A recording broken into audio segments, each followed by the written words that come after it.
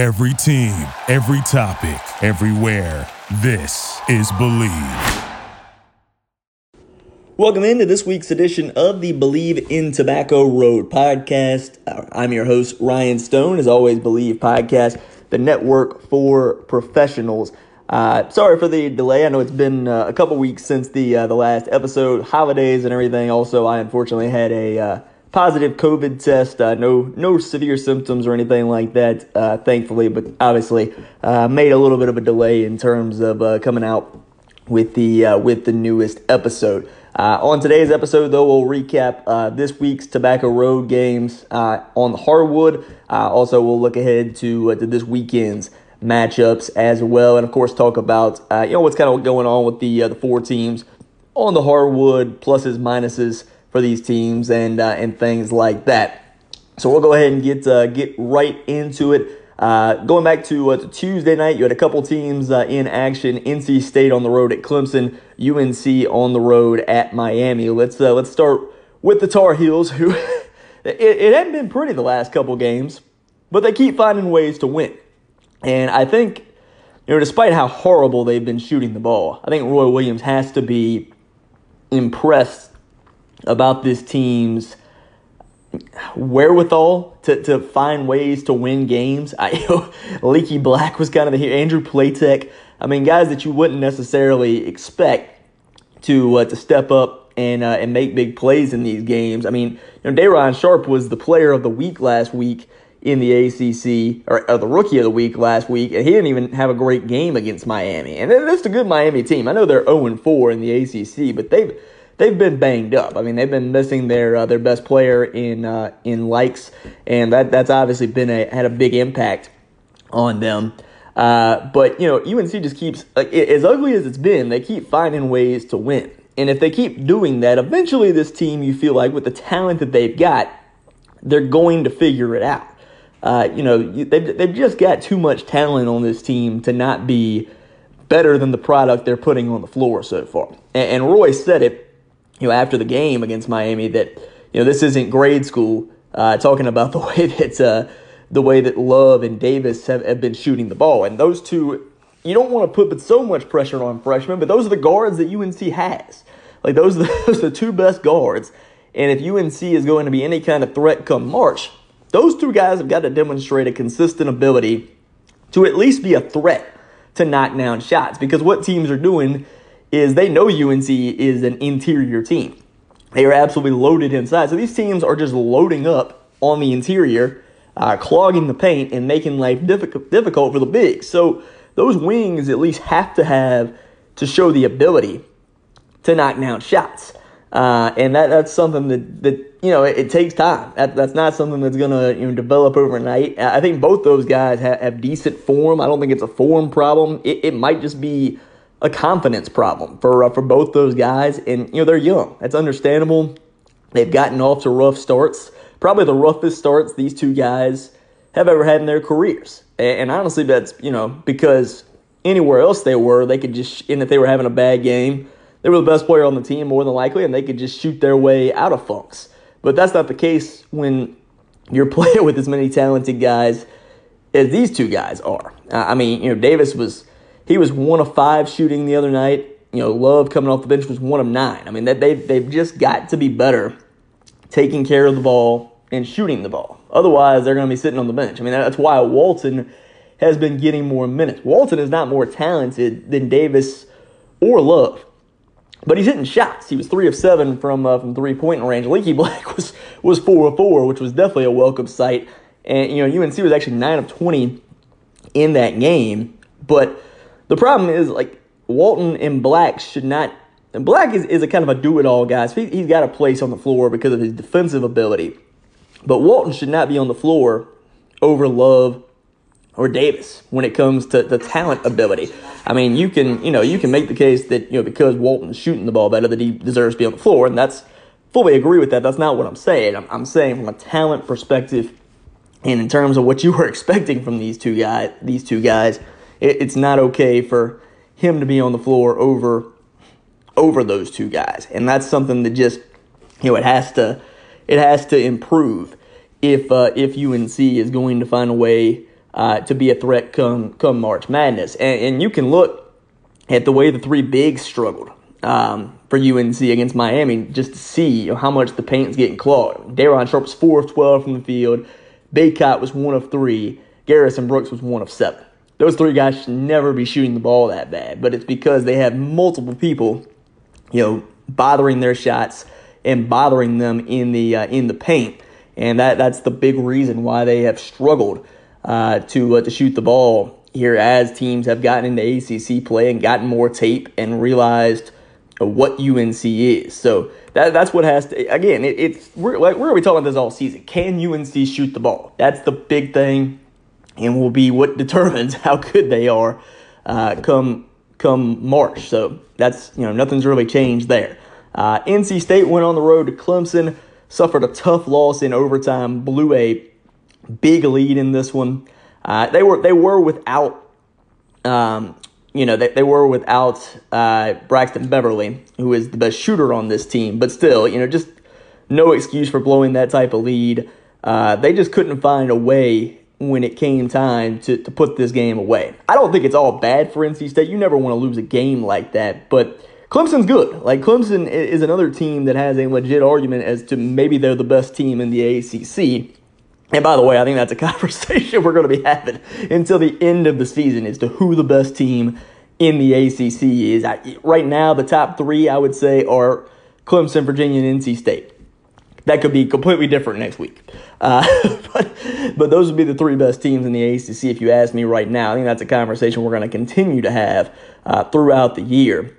But I don't think it's all bad for NC State. You never want to lose a game like that. That goes without saying. But over the last couple weeks, Cam Hayes and Shaq Moore, the two freshmen, have really started to emerge. They have really started to step up their play and really started to contribute for this team. And when you get Braxton Beverly back, this is a team that has a legit 9-man rotation.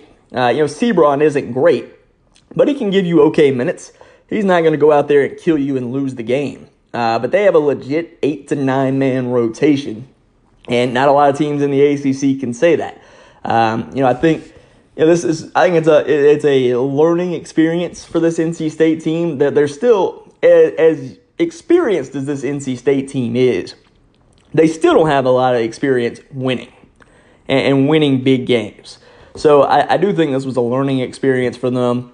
I think they'll learn from this and be better. Also, they lost to a good team. Like, let's not kid ourselves. Like, Clemson is right now one of the best teams in the ACC. They're 9-1, and 7 of their wins have been against quality opponents. So they have absolutely earned that 9-1 mark so far this season. So no need to panic for NC State coming off that loss to Clemson.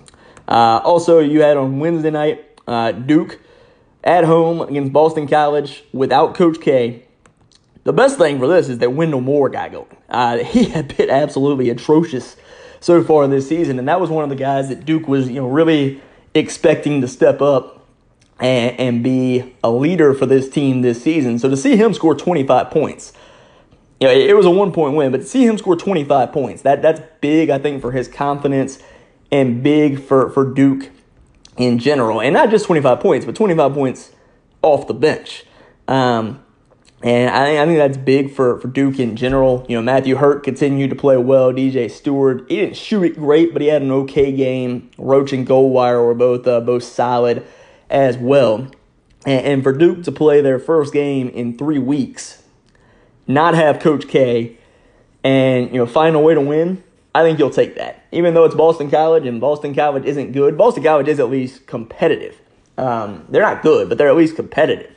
But for Duke to find a way to win without Coach K, and their first game in 3 weeks, I think you'll take that every day of the week, especially you get Wendell Moore playing like this. I don't think that's something you can depend on, but if Wendell Moore can give you 10 to 15 a night going forward, this Duke team will be a lot better, especially if you get Jalen Johnson back healthy sometime in the next month or so. I think Duke could be a team that come March could be a much better team. That's the team that's had a lot kind of go against them with COVID, and just the stoppage in plays.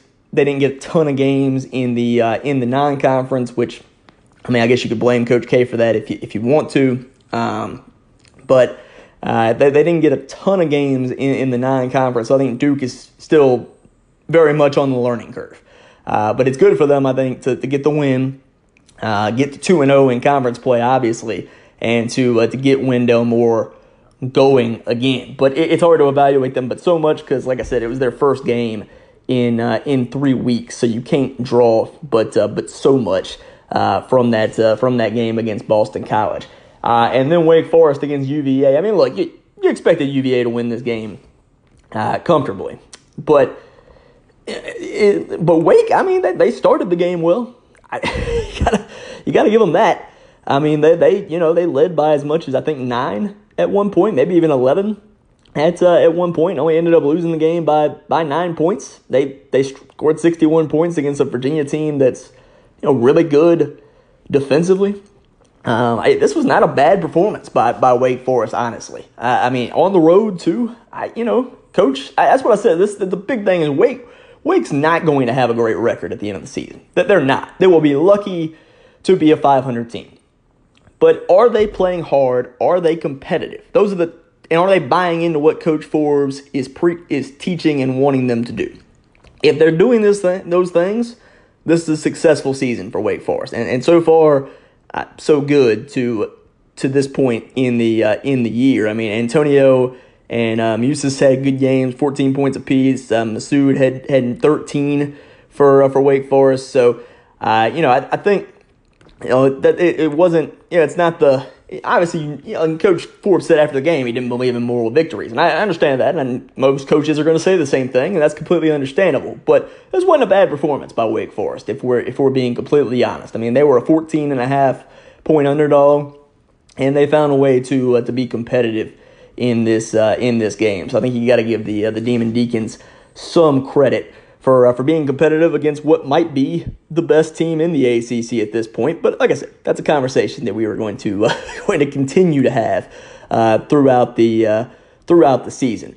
But time to get into the matchups coming up on this weekend for the Tobacco Road teams, and I'll give you the kind of the best bets. We don't know the spreads yet, so it's tough to do. I will take a guess at what I think the spread will be for each game and tell you how I would bet it, which, by the way, 4-0 this week on those 4 games that we just talked about. I tweeted those out, tagged Believe in them, and tweeted those out during the week. So follow me at Ryan Stone Sports. I'll tweet out the official bets, by the way, when those lines come out, when I get them to give you what I think the best bets are for these matchups for the Tobacco Road teams on Saturday. But 2 of these teams in action, or 3 of these teams actually, in action at noon on Saturday. Wake Forest on the road at Duke. Wake was a 14.5-point dog on the road at Virginia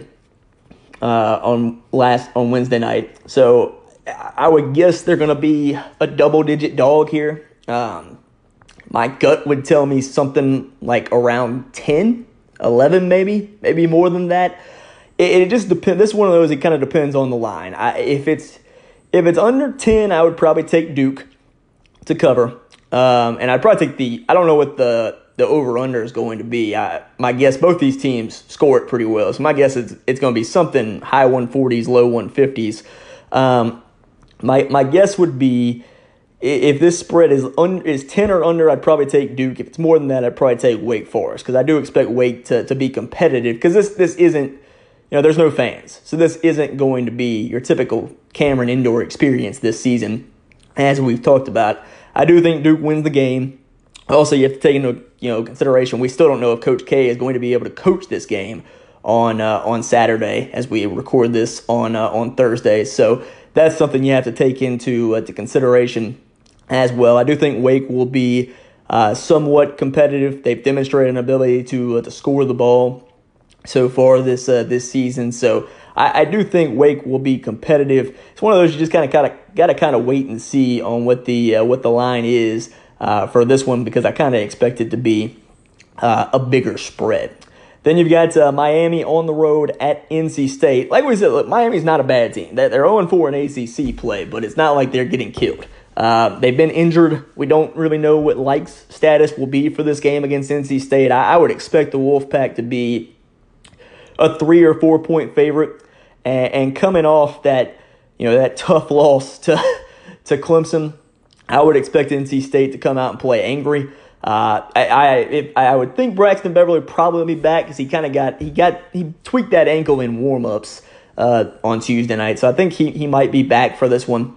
So I think I would take NC State minus the 3 or 4 points in this spot. I just think NC State will bounce back. I think they'll play inspired and kind of angry, coming off a very upsetting loss, obviously on Tuesday night. And then UNC and Clemson is the primetime game on ESPN Saturday night. That's a 7 o'clock tip. Clemson 9-1, 3-1 in ACC play in Chapel Hill. UNC 7-4, 2-2 in ACC play. Everybody knows the history of Clemson playing in UNC. They finally got a win there last season. Can they start a winning streak in Chapel Hill? That remains to be seen. This one I expect to be about a pick'em, like a close 1-2 point spread at the most.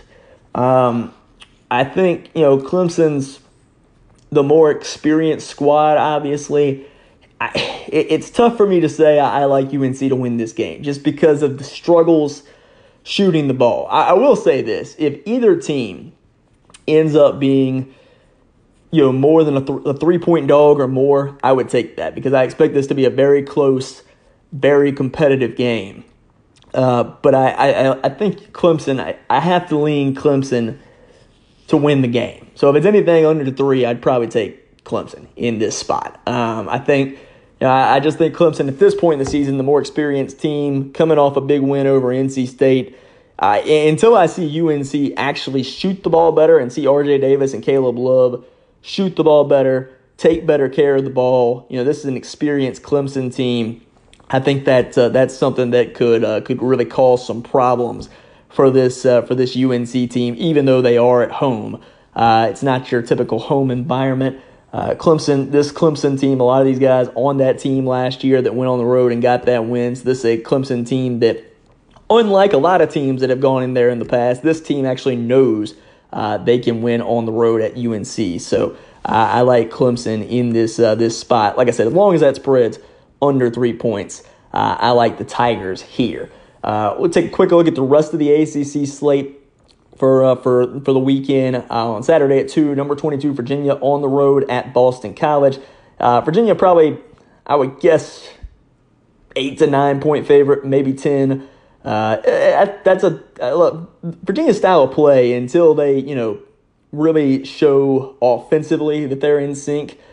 Anytime that they're a big favorite, I'm going to be hesitant to bet them in that spot. I'd probably continue to play them the way I played them on Wednesday night, which would be in a money line parlay with something else. Florida State on the road at Pitt. Pitt's banged up, really struggling. Florida State's probably going to be a 7 to 8 point favorite, if not more, and probably like the Seminoles to cover in that spot. And then also on Saturday night, you've got going back to the old rivalry game. Syracuse actually taking a non-conference game, taking on Georgetown. Georgetown's been really bad. Syracuse probably going to end up being something like a 10, 11 point favorite. They were an 11.5 point favorite against Pitt the other night. I think Syracuse wins. Not sure I would bet the line, depending on how much that line obviously ends up being. And then on Sunday night on ACC Network, you've got Notre Dame on the road at Virginia Tech. Notre Dame's 0-3 in conference play. Virginia Tech 2-1 coming off a close loss to Louisville. So I wouldn't expect this to be a huge spread either. Maybe 5 or 6 points. And if that's the case, I would take the Hokies in this spot because they've under Coach Young, the Hokies. They're a team I forgot to mention, by the way. They deserve to be in the conversation for one of the best teams in the ACC as well. So those are the best bets for the weekend. Basically, based off what I think the spreads are going to be. Again, follow me on Twitter at Ryan Stone Sports. I'll tweet out what my best bets are for the Tobacco Road teams this weekend. Maybe some additional ACC ones if I like some of those as well. As always, appreciate you listening to Believe in Tobacco Road. You can get it anywhere you get podcasts, Apple, Spotify, anywhere else that podcasts are available. Also, visit Believe.com as well. Believe Podcast, the network for professionals. We'll be back with you next week. Thank you for listening to Believe. You can show support to your host by subscribing to the show and giving us a 5-star rating on your preferred platform. Check us out at Believe.com and search for BLEAV on YouTube.